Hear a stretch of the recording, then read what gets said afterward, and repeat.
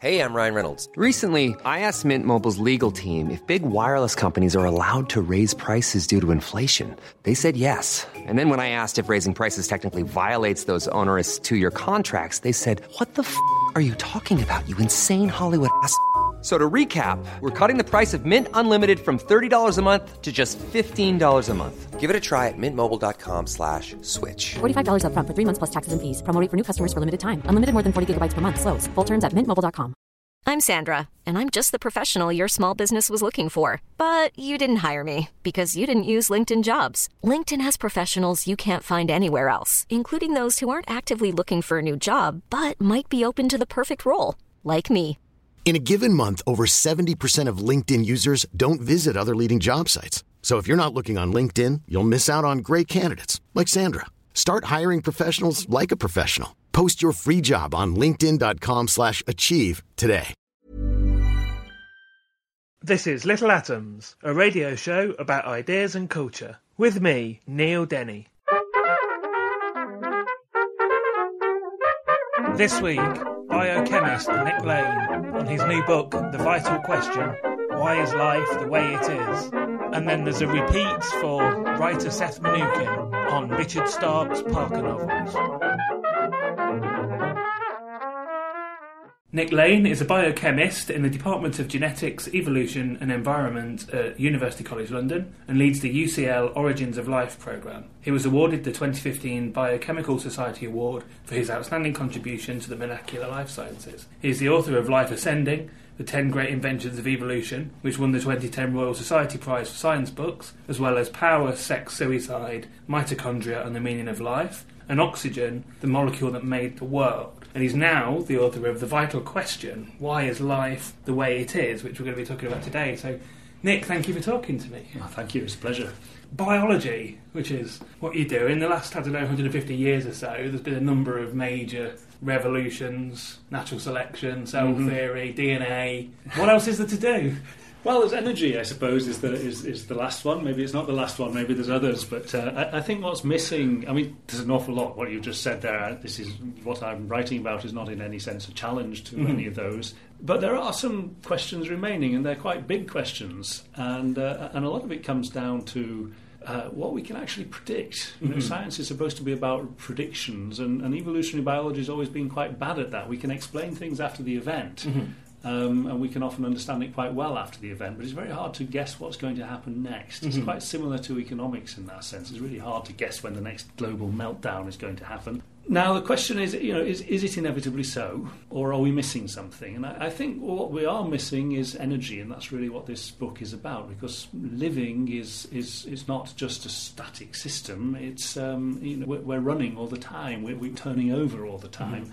And that has constraints, and those constraints can inform the way we think about evolution. So that's where I was going to go next, really. What is this? What's the vital question? What is, in general terms, the theme of this book? Well, the subtitle kind of gives away the plot, really, at least the English edition does. So why is life the way it is? It's actually very peculiar.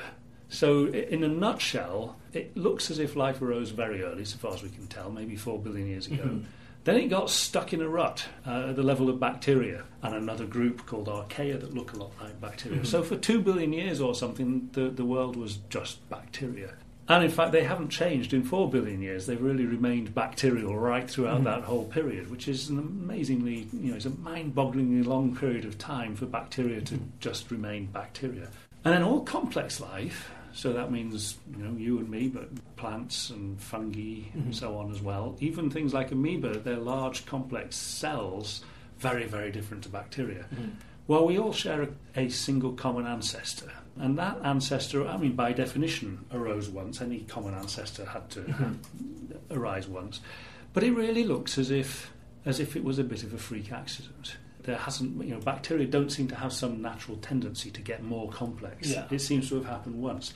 And all complex life shares this peculiar set of properties. We're all sexual.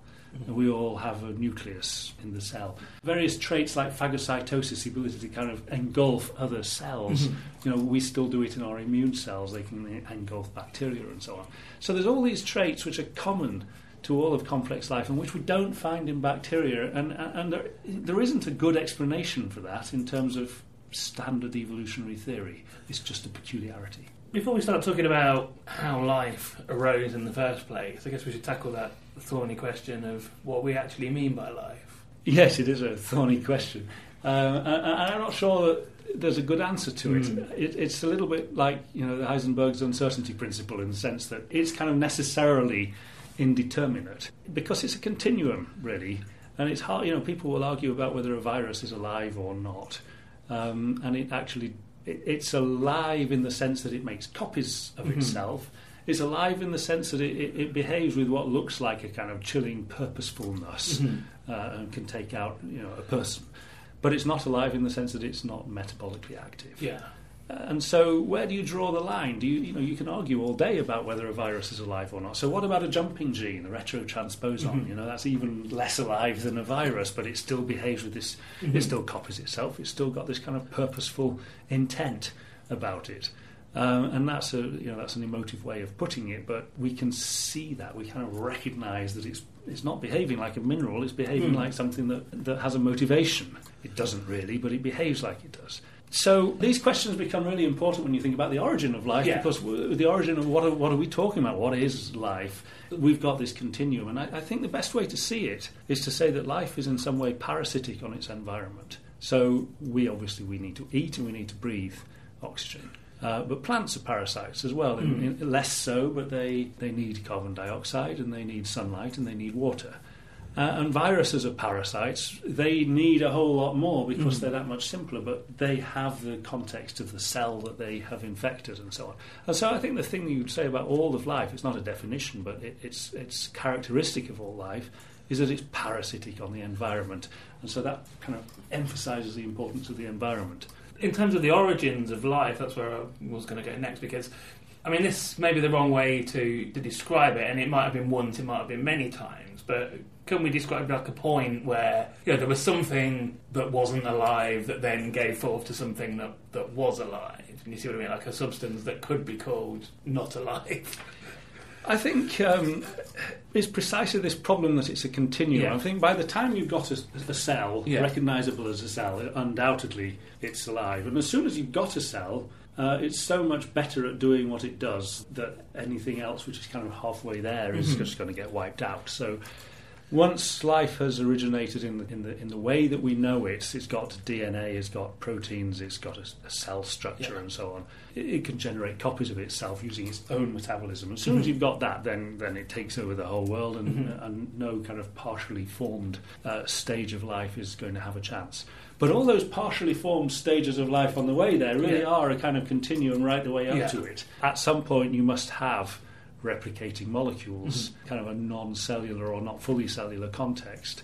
There must be some kind of a metabolic flux. There must be something making organic molecules, the building blocks required, nucleotides, amino acids and so on, to make proteins and DNA. All of these things, I think, have to happen in the same environment. But they can be, I'm not sure you could call them alive, but they behave in a lifelike way, I suppose. It's the energy flux that underpins all of this. Without continuous flow of both carbon and energy, there's nothing even remotely similar to life. And so what you need is an environment which is giving you this continuous flux of carbon, reactive carbon, and the energy required to make it react. Then you've got something which is lifelike. It's not life, but it's in the right direction. And so let's talk about that environment. So for a long time, the most popular theory has been this idea, I think most people will know, which is a primordial soup. The idea that there would have been, a swamp or something, and perhaps there was, electricity in the air, lightning or something. But you contest this. Yeah, this is it's a great idea, and it's one of those things which it won't go away, and it's partly because it's such a good idea. All these old Frankenstein stories and so on. It's always lightning and electrical discharges that bring something to life. So the idea of lightning hitting a soup and somehow conjuring a cell out of it's kind of appealing to the human imagination. But there's all kinds of difficult problems with it, and it's difficult to prove that it's wrong necessarily. It's difficult to prove anything when you're trying to think about things that might have happened 4 billion years ago.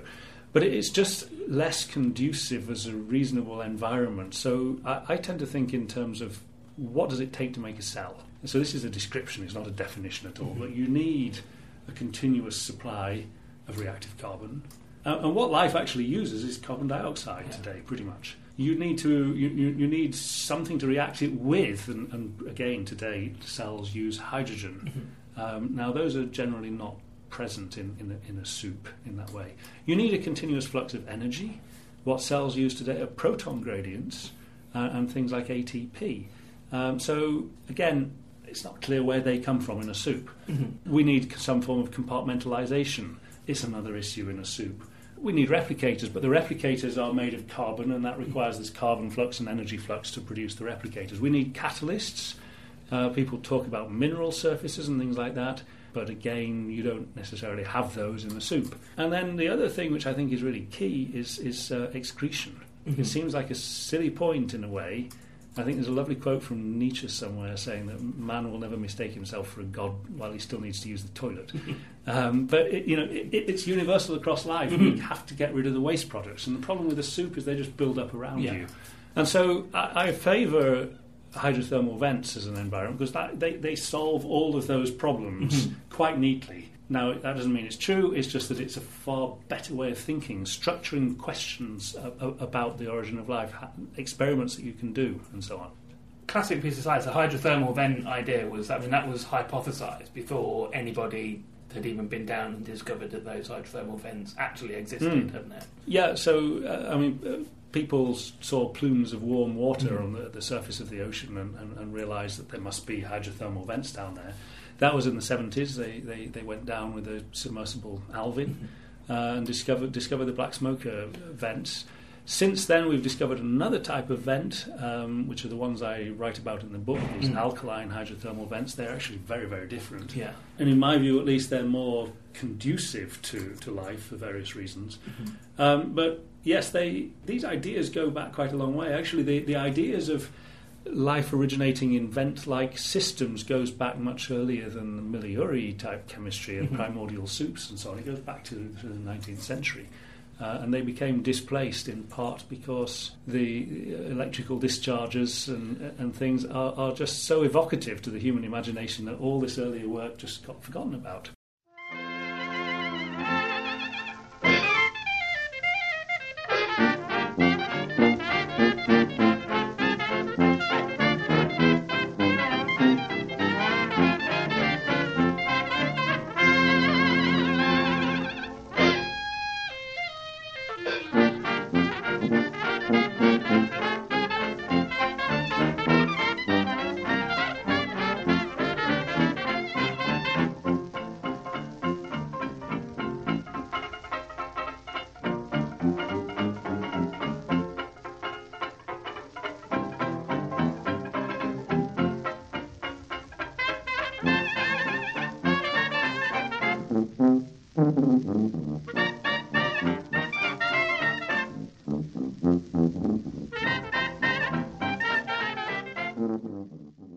I'm Greg Jenner, you're listening to Resonance FM, and this is Little Atoms, a radio show about ideas and culture.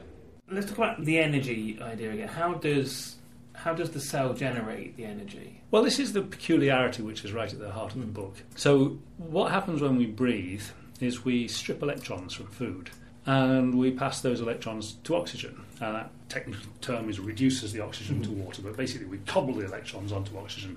Water is the waste product, and we breathe it out as water vapour. So we're reacting, in effect, hydrogen with oxygen. We're extracting the hydrogen from food.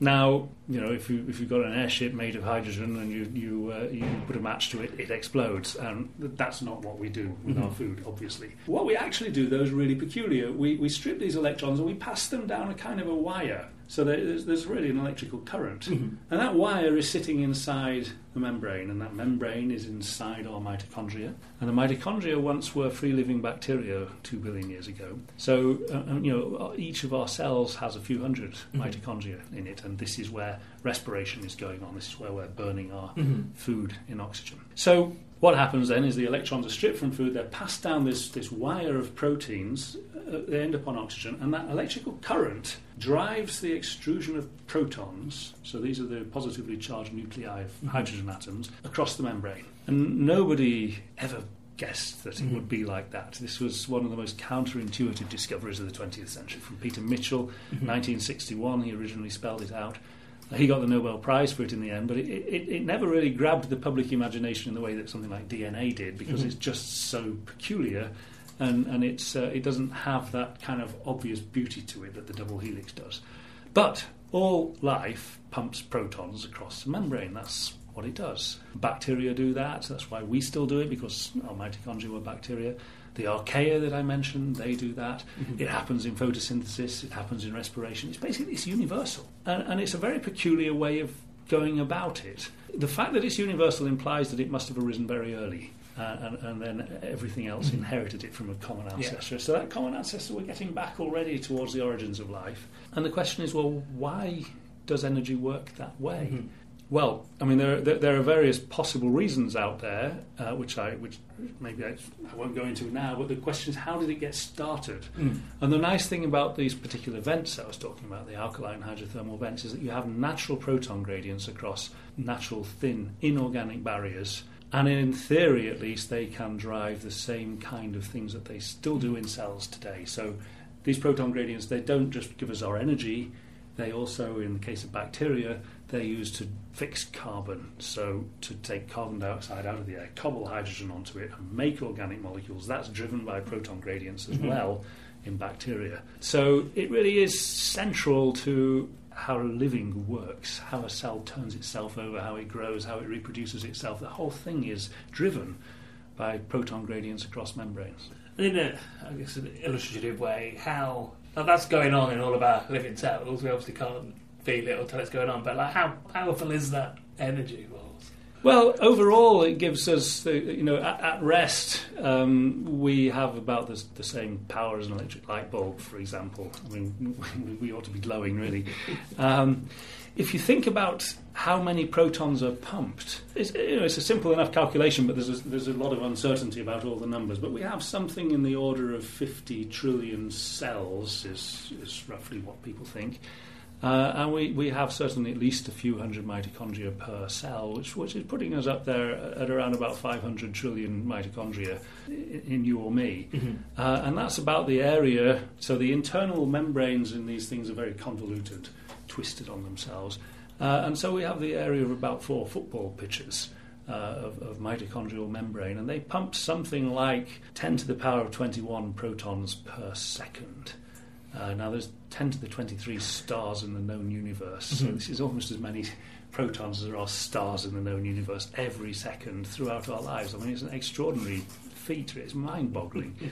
We've already stated that about 4 billion years is the sort of estimate of when life got started, and that was, something similar to bacteria. Bacteria still remains that very simple form of life. Why did it stay simple for so long? Because it was 2 billion years before we get to the more complex cellular life, which we'll talk about in the second half. But let's end this by talking about why did it take so long? Well, I think they are constrained. I mean, I think everybody would agree that they're constrained in some way. So, they basically had what amounts to infinite periods of time in practically infinite population sizes over 4 billion years. The bacteria and the archaea, they're very different in their chemistry and in their genetics, but in their structure they're amazingly similar. So they're obviously constrained in pretty much the same way, probably by the same thing. Now, what I suggest is the problem is precisely the way that they pump protons across membranes. So in the case of bacteria, it's the cell membrane surrounding the cell that they're pumping them across that. And that gives you immediately surface area to volume constraints. So as you become larger, your surface area increases by the square of the dimensions, and the volume, which you need to pay for energetically, if you like, increases by the cube. So you've got that as an issue. So as bacteria become larger, they become, in effect, less efficient. But they can internalise these membranes and have quite complex internal membranes. So it's not as simple as that. And it seems that, well, there's two things we know here. One of them is that, all the mitochondria that we have in our bodies, they all retain a little genome of their own, and that genome seems to be required to control respiration in some way. And so there's a prediction you've made from that. If this hypothesis, which comes from John Allen, if that is correct, then you would say that bacteria also would need genes to control respiration. And so if they become larger, and there are known examples of giant bacteria, then you'd predict that they would require lots and lots of genes. And that's actually what we do see. So these giant bacteria, I say giant, I mean they're giant cells. You can see them just with the naked eye. They're about 0.5 millimetre in diameter. They'd have nightmares. Yes. No, they're not going to eat you or anything like that.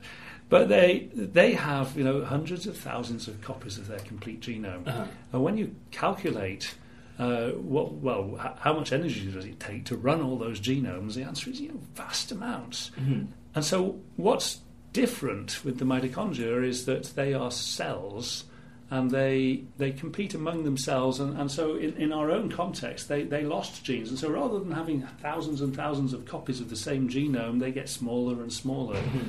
So in effect, bacteria get no advantage from being larger in terms of their energetics. They may have other advantages, but the fact that we see so few of them implies that they're pretty marginal, those advantages. And they seem to be constrained by this problem of respiration, breathing across their cell membrane.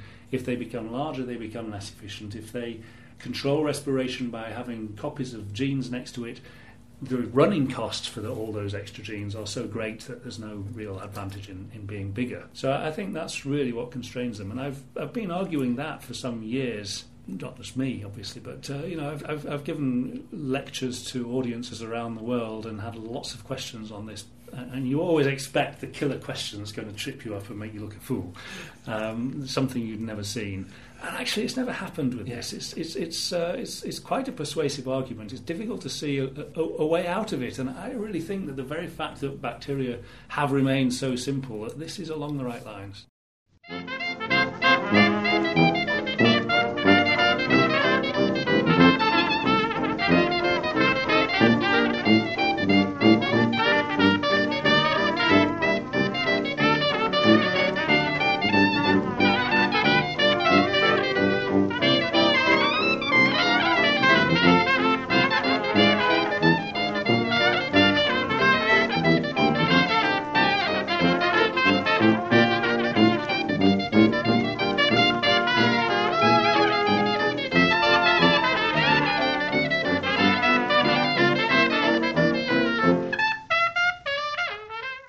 You're listening to Little Atoms. I'm Neil Denny, and I'm talking to Nick Lane, and we're talking about his book, The Vital Question, Why is Life the Way It Is? And we've just left bacteria, Nick, after 2 billion years. As you alluded to in the first half, the obvious answer to why was it not, I guess, evolving all the time. Like you said, 2 billion years, a massive environment, an infinite amount of chances for lots and lots of different versions of evolution to happen, and that obviously didn't happen. And then there's this moment, which I'll ask you to explain, called endosymbiosis, which is probably a freak accident. Well, it feels that way. I mean, maybe that's too strong a way of putting it, but essentially, I've mentioned the mitochondria already, so they started out as free-living bacteria, and they've become kind of whittled away until they've just become specialised to generate energy for us. They got inside another cell. We know that pretty much for a fact. It's more questionable what that other cell was, but it looks as if it was almost certainly an archaeon. Now, that's to say, this third domain of life, they look a lot like bacteria, but they're very different in their genetics. And if we look at our own genomes and the genomes of plants and fungi and pretty much everything else, we find that we are a chimeric mix of genes that came from the archaea and genes that came from the bacteria, plus our own genes which arose later on, but always from that as a starting place. And so we are chimeras, and what we don't really know is what was the basis of that relationship. It appears to have happened just once. Mm-hmm. It's possible that it happened on hundreds of occasions and that on each of those occasions it failed for some reason. Now, it might have failed because it was out-competed. But that doesn't explain why you don't see anything for the first 2 billion years or so. And it doesn't really explain either why we don't find, why, was it really out-competed every single time? So there's this large group which we thought were missing links, which we thought were evolutionary intermediates between bacteria and complex eukaryotic cells. So our own type of cell is called eukaryotic. It just means true nucleus, and all our cells have got a nucleus when we put the DNA. So this group, which we call the Archozoa, and I can only apologise about the names because they get confusing, but the Archozoa just literally means the first animals, and they're single cells things, and they mostly go around and engulf other cells by phagocytosis. They are very simple, and they look like missing links.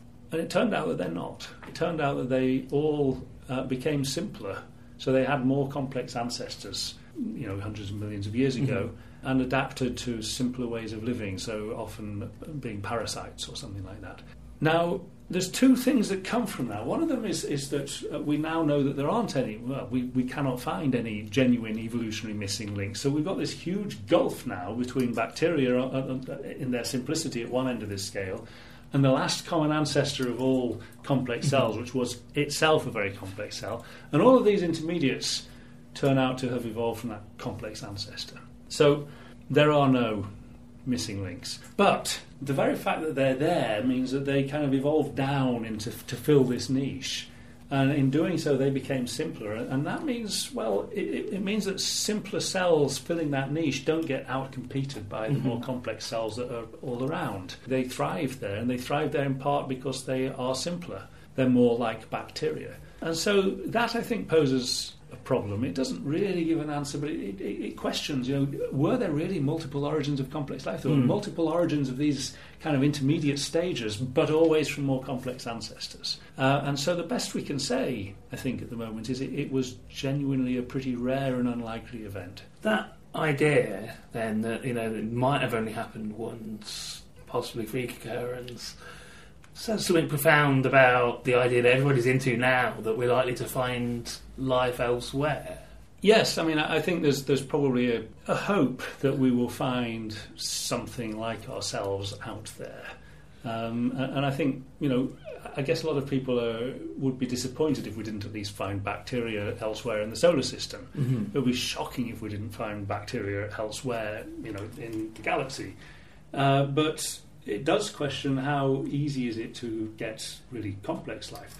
Now, coming back to the issue, what we actually have is we've got a population of cells within a cell. And that in itself is a challenge. And I have a feeling that there have been hundreds or thousands or millions of occasions where you've got cells within a cell, but it's what happens next is the question. And you've got to get along together. You've got to, I suppose, synchronise your life cycles, things like that. But it's very easy for it all to go belly up and for you to be back where you were as a bacterium. And I think the second aspect to this whole thing is about why all complex life shares all of these traits. Yeah. Why we're all sexual, why we all have two sexes, why we all have a nucleus. All of this quite long list that we all share. It's a very productive way to think about it, to say, well, they all arose in the context of this endosymbiosis. So an endosymbiosis is just cells inside a cell. It's symbiosis in the sense that they are sharing metabolites in some way, so the waste product of one is used by the other one. We don't know what that relationship was. There are good ideas out there, but it's very hard to prove it. But I think the key point is it's very hard to make it work.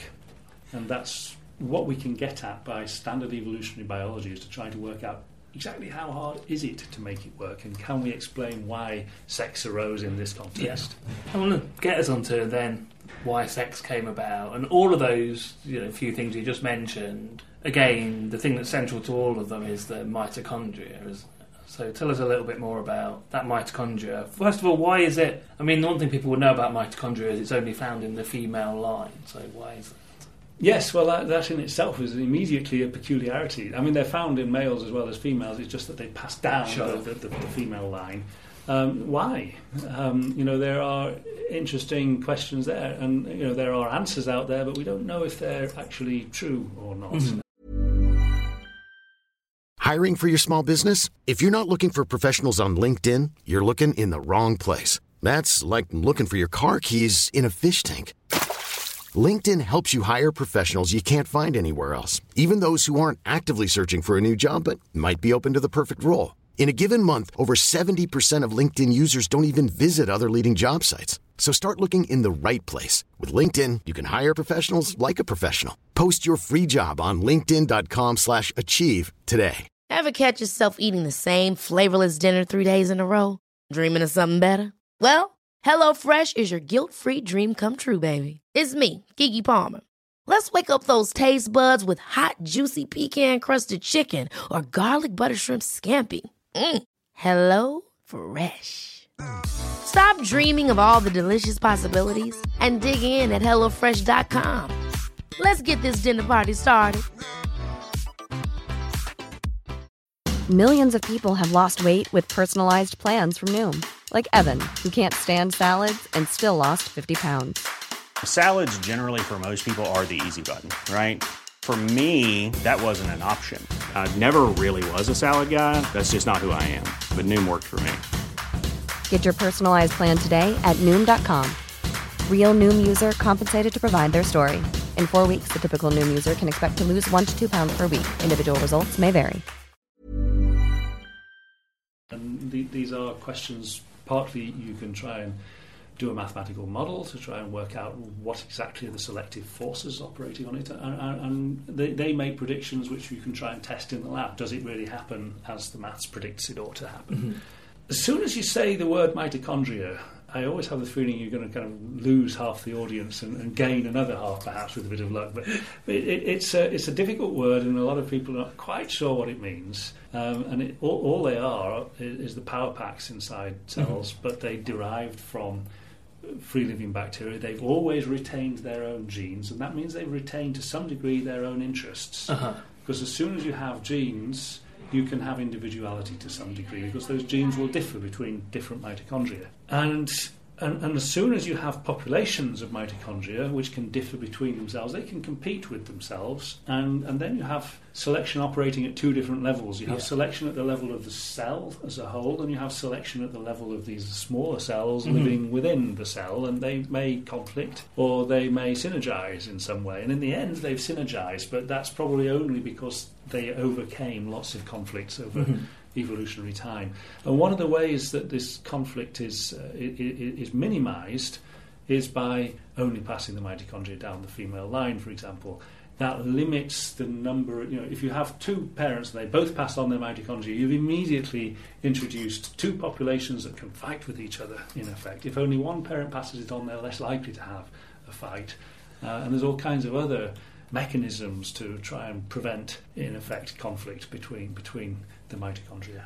And that's where, sex comes in there as well, doesn't it? In that, that's why sex... Well, I'll ask you the question. Yeah. Why, how does sex come into it? So sex was described as the queen of evolutionary problems through the 20th century, and some of the greatest evolutionary biologists, people like John Maynard Smith, mm-hmm. Spent their careers trying to understand why sex evolved. And actually, most of the time they were not asking why sex evolved, more about why does it survive, because it seems to be, at face value, much worse than just cloning copies of yourselves. And I think they have answered that question to a reasonable degree now. But the question which was never really addressed was, well, what were the conditions that gave rise to it in the first place? Yeah. You might think it follows naturally from understanding why it exists. Mm-hmm. But the reasons why we think it exists, which is to say, you get recombination between genes, and that breaks up whole genomes. So rather than having an entire kind of genome as a great big lump, mm-hmm. and you select for the entire lump, you break up the genes into pieces, and each gene can be effectively scrutinized by selection individually and independently, and each one can be selected by itself. Well, bacteria do something a little bit similar. They do something called lateral gene transfer, and it's not like sex, but it achieves pretty much the same thing on a much smaller scale. And so the question then about, well, why did sex arise in the first place, then takes on a new urgency again, because the solution which is being provided by these great evolutionary biologists doesn't explain why it started in the first place from bacteria that already break up their genomes in this way. And so again, it can be valuable to think in terms of, well, what's happening if you've got a population of cells and they've all got cells inside them. Well, what would you expect would happen from first principles? And some of the things you would expect to happen is that some of these bacteria living inside are going to die, and they're going to spill their own DNA, and that's going to be taken up by the host cell by standard bacterial mechanisms. And that's going to increase the mutation rate, for example, but it's also going to put genetic parasites into the host cell, and we know for a fact that they ran rife very early on because they're still there as the introns in our genes. So these non-coding regions, very often they derive from bacterial parasites, in effect. There's all kinds of things like this which I address in some detail in the book, but the question is, can we use standard evolutionary genetics to explain why in this particular setting, where you've got bacteria with their own interests living inside you, trying to manipulate you in some way, can you explain why sex arose? And I think the answer is yes, in broad outline.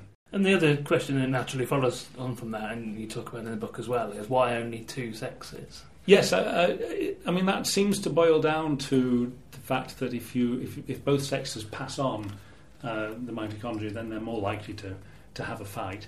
It's not only about fighting, though, it's also about the accumulation of mutations generally. So it's not only, in effect, what you have, if you've got a whole population of cells within a cell and they can all differ, the problem is that it's very hard for selection to see them. So let's just imagine you've got 100 different mitochondria in a cell, and some of them are good and some of them are bad. And then two cells fuse together and they pass on another mixture of good and bad mitochondria. What you end up with over time is a kind of mixing and matching. So all the cells have got populations of good and bad mitochondria, and there's no variance between them. And selection can't tell the difference between stuff that's all the same, in effect.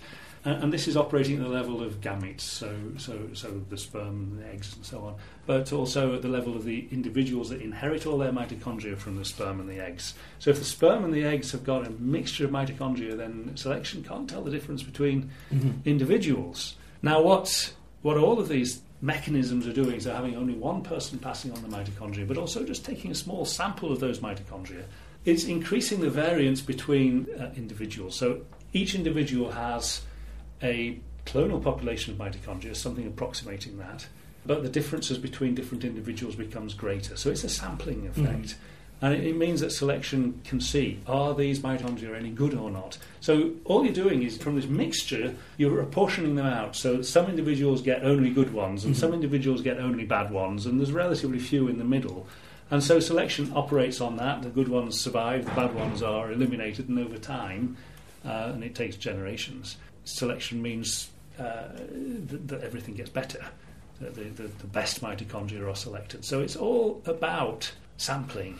And this kind of question also, rather unexpectedly actually, but again from mathematical modelling, turns out probably to influence the origin of the germline itself. So that even the existence of females and males, with females producing large egg cells and sequestering those egg cells very early in development in the ovary, and effectively putting them on ice, sometimes in our own case for decades.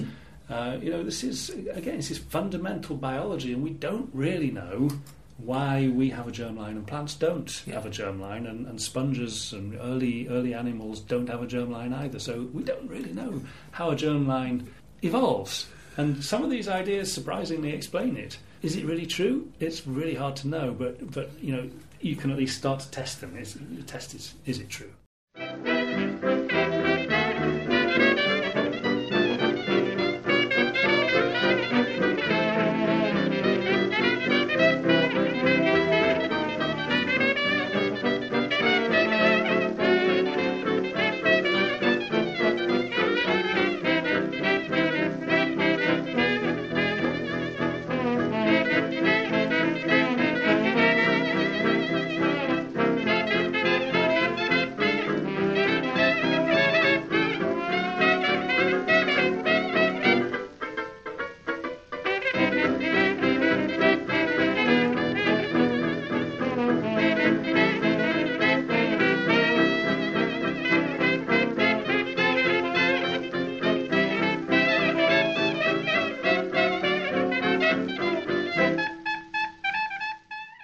I'm Caitlin Doty. Go and read some great new journalism and explore the interview archives at littleatoms.com. The other thing you look at in the book is death. And, well, why do I have to die, Nick? Why do I have to die? It wasn't inevitable, was it? Not as a result of ageing. So there are plenty of animals out there that don't age. Everything dies in the end, and I suppose probably the most positive way to look at death is without death there wouldn't be evolution, and there wouldn't be this wonderful world around us. It wouldn't even be bacteria. So evolution needs death, and everything that's good in the world comes from that, as long as everything that's bad in the world, I suppose. But so death is necessary, but what about aging? That's a different question, because you would have. Sponges don't age. Aging is something that evolved to happen. And again, it stems from this distinction between a germline and a soma. So the soma is the body, and the disposable soma is the body is going to die, and then it survives for as long as it needs to maximise reproduction, in effect, maximise your offspring. So if you have a statistical likelihood of living for a certain period and leaving behind 2 children in that time, you will tend to optimise your resources for that time. So as soon as you've got this distinction between a germline and a soma, you're beginning to see an evolutionary pressure to optimise resources on having children within that time and then letting it go, in effect, after that. But again, the mitochondria are centrally involved in it. Energy flux is centrally involved in it. Most people will be familiar with the free radical theory of aging, that these free radicals are coming from the mitochondria. It's had a bad decade, and it's not really clear how much truth there is in it, but it's certainly true that there is a relationship between metabolic rate and rates of free radical leak and lifespan. Quite how they link up, do they do it in a causal way, or is it an association? There's still a lot of argument about that, but there's certainly a link there. A question that a scientist like yourself will get asked a lot by laymen is something along the lines of, are we still evolving? Towards the end of the book, you look at, I was going to say speculate, but you predict some things. Let's talk about the future of biology. Where is it going? It's a very difficult question to answer. I think the tendency is, and this is not something I discuss in the book really, but the tendency is to think in terms of human evolution is that we're getting bigger brains or something like that, and we tend to think in terms of progress in some way, and that's not the right way to think about evolution. It's the kind of human, emotionally satisfying way to think about it, but it may very well be that our brains are shrinking. That's still evolution. I suspect that we are becoming adapted to living in urban environments and things like that. We're probably better at tolerating city life and living in an ant heap, in effect. So evolution's going on for sure in those ways, but I'm not sure that's a terribly interesting way for evolution to be going on. As far as the predictions are concerned, I discuss the energetic constraints on life in the book, and I say this has constrained evolution, that it explains why there was this kind of 2 billion year delay. It explains why complex life arose only once and why there isn't a tendency to keep throwing it up. And it explains why we have all these traits like sex and sexes and aging and so on. But within those constraints, obviously, we see huge variation across life. I think a central theme of the book is that once you've stripped away those constraints, once you've overcome those constraints and dealt with them, then you're just left with physics and DNA, in effect. If you're going to fly, then you're going to need something like wings. But there's umpteen ways of DNA inventing that, of natural selection inventing that. So it's almost as if the constraints have gone. So I suspect that if we found life elsewhere, the likelihood is it would be bacteria. If it wasn't bacteria and it was complex life, I think it would be surprisingly similar to us, in not necessarily in having arms and legs and fingers and so on, but in terms of having sexes, in terms of having things like mitochondria.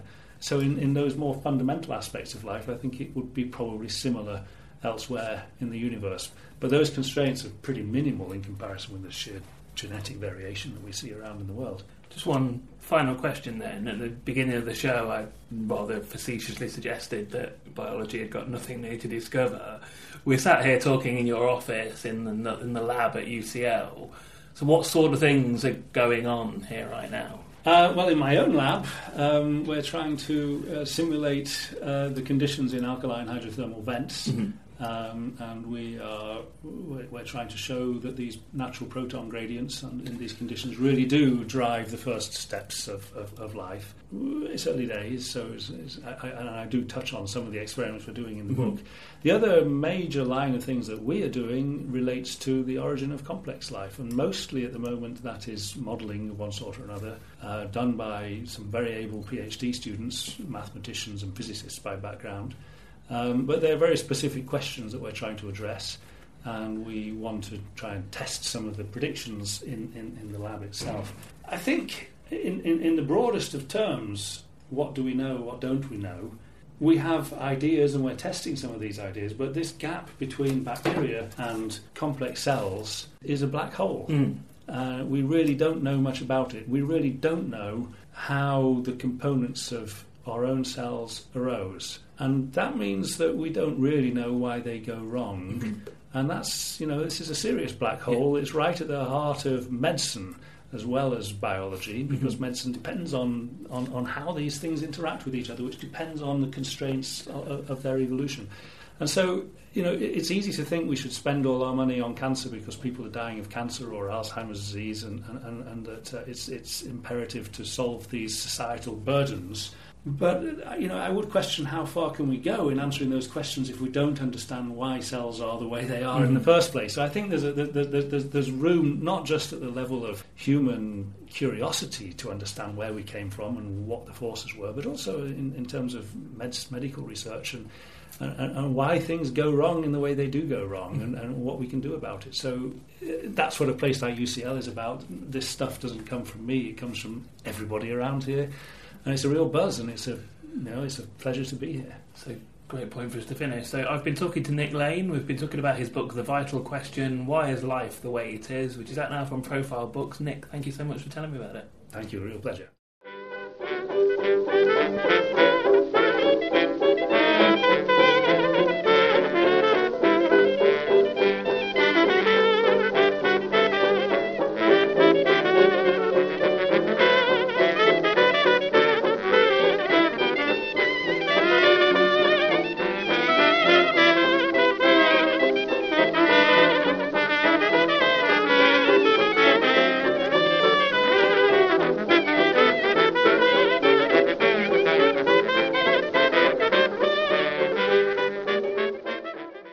I'm Ben Goldacre, and you're listening to Little Atoms, a radio show about ideas and culture.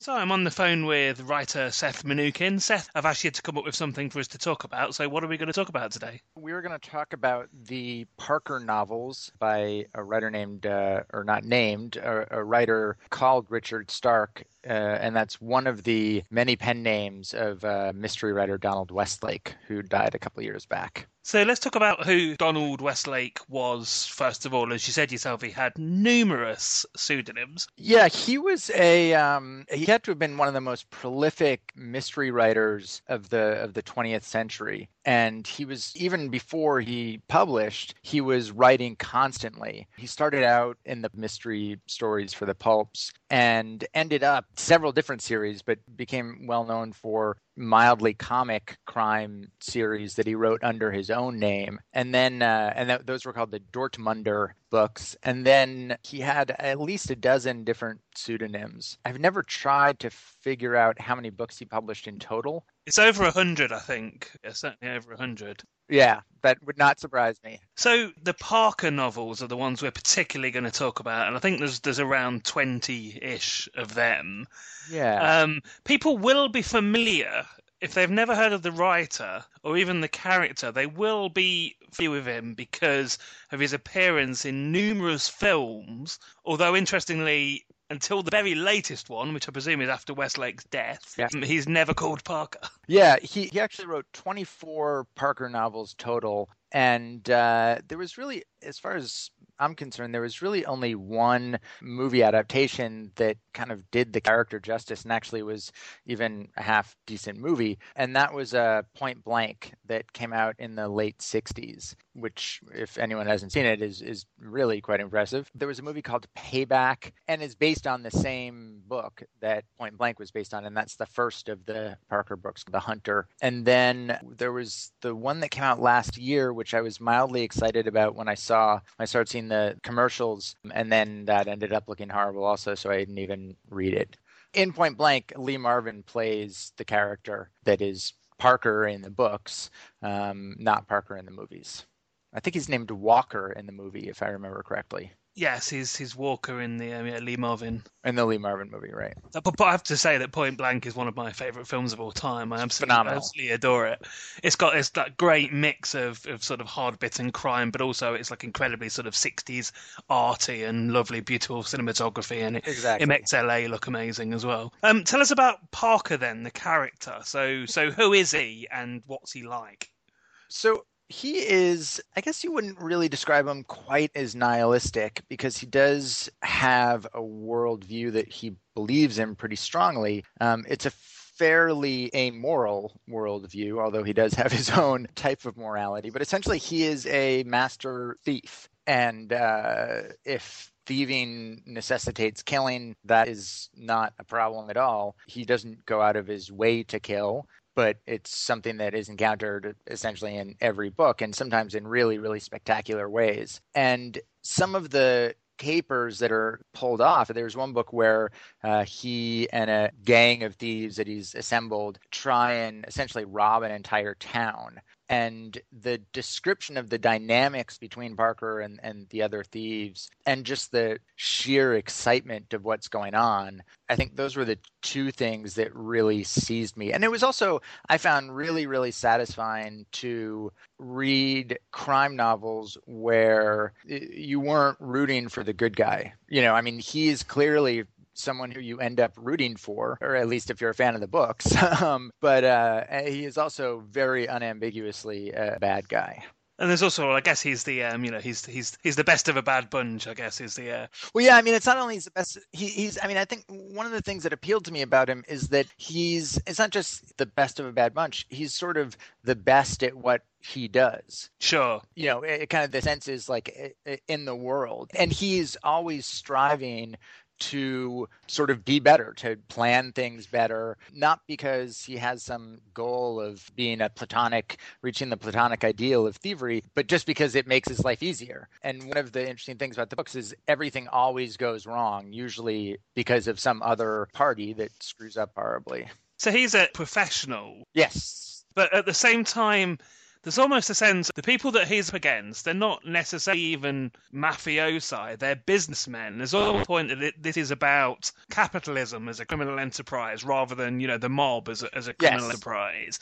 And that he's just a very, very, very good businessman. Yeah, a very, very good businessman if business involved, thieving and murder. But that's exactly right. I mean, he's not, for the most part, he doesn't have grudges. He thinks they're a distraction. And it's not even, one thing that's interesting about him is he's not thieving to amass a huge pot of money. What he does is he goes and pulls a caper and then sort of retires to this house that he lives in for X amount of time until he decides that he needs some more money. And then he goes and pulls another caper. But you're definitely right. There's none of the sort of pretending that this is about something deeper than it is than you get in like the Godfather movies or The Sopranos. It's not supposed to be an allegory for life. It is possibly supposed to be an allegory for, our relationship with our work and our relationship with the system of finance. But I think, again, in the way, there's something that's so satisfyingly pure about them. And that was one of the things I responded to. And also, when I read them essentially one after another for a year straight when I was working on a book. And it was almost like I would work all day on a book, and this was like mental ginger or something to clear my palate. It just put me in such a different mind frame and such a satisfying mind frame that I really feel like it sort of helped me get through that process. What book was it you were writing then? Because I'd be interested to know how that... It was my most recent one. It was The Panic Virus. Oh, okay, because I was going to say you've written about the business of sport, for instance, which I thought would have been a good companion for this.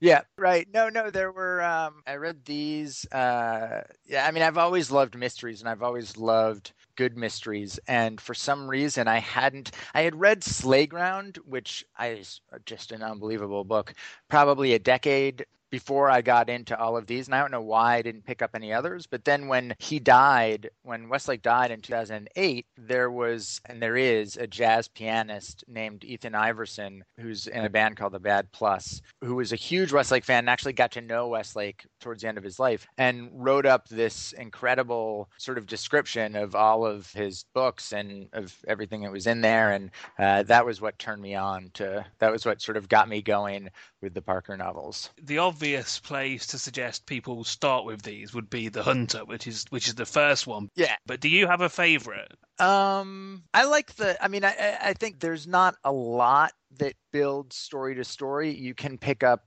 almost any one of them and not worry about missing anything. But I think there's something that is even more satisfying about reading them in order, because they were published over decades. He would sometimes not write a Parker novel for years and years and years and then come back. I think the last one was not that long before Westlake died, and the first one was in 1966. So 1966 to 2008. You can see this character develop in Westlake's mind, and every now and then there are things that continue from one book to the other. But yeah, The Hunter is a good place to start. Slayground it's just so fantastical. The plot is Parker is being chased by some thieves who are actually some thieves in the mob, I think, who are trying to kill him. And essentially this all takes place within a shut down amusement park.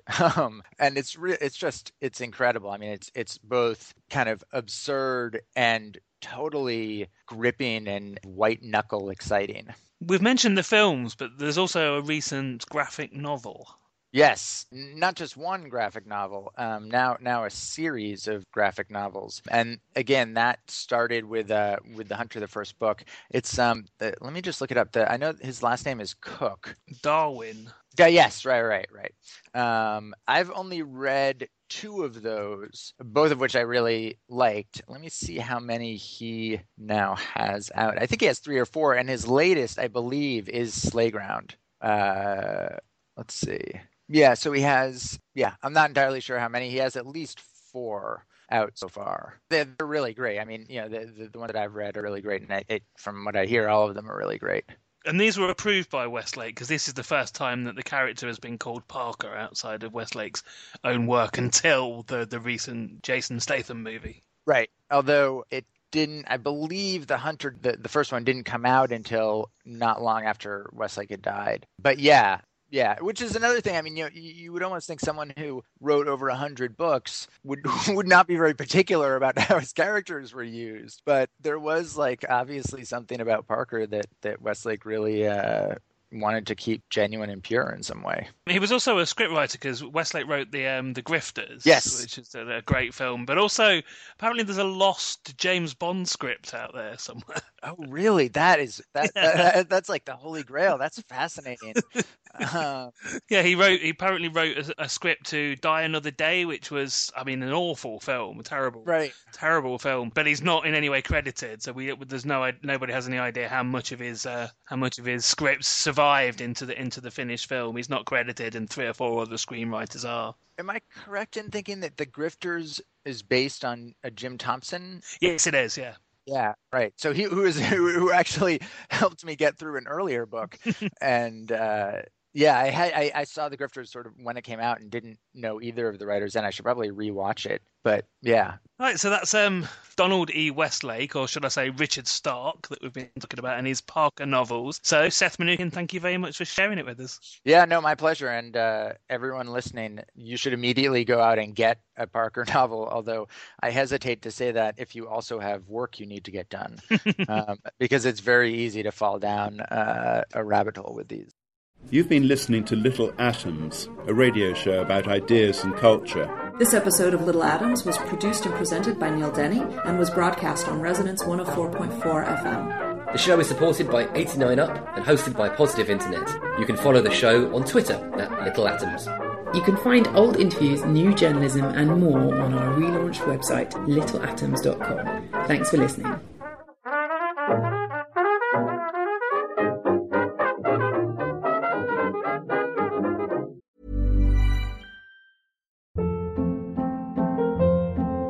Hold up. What was that? Boring. No flavor. That was as bad as those leftovers you ate all week. Keke Palmer here, and it's time to say hello to something fresh and guilt-free. Hello Fresh. Jazz up dinner with pecan-crusted chicken or garlic butter shrimp scampi. Now that's music to my mouth. Hello Fresh. Let's get this dinner party started. Discover all the delicious possibilities at hellofresh.com.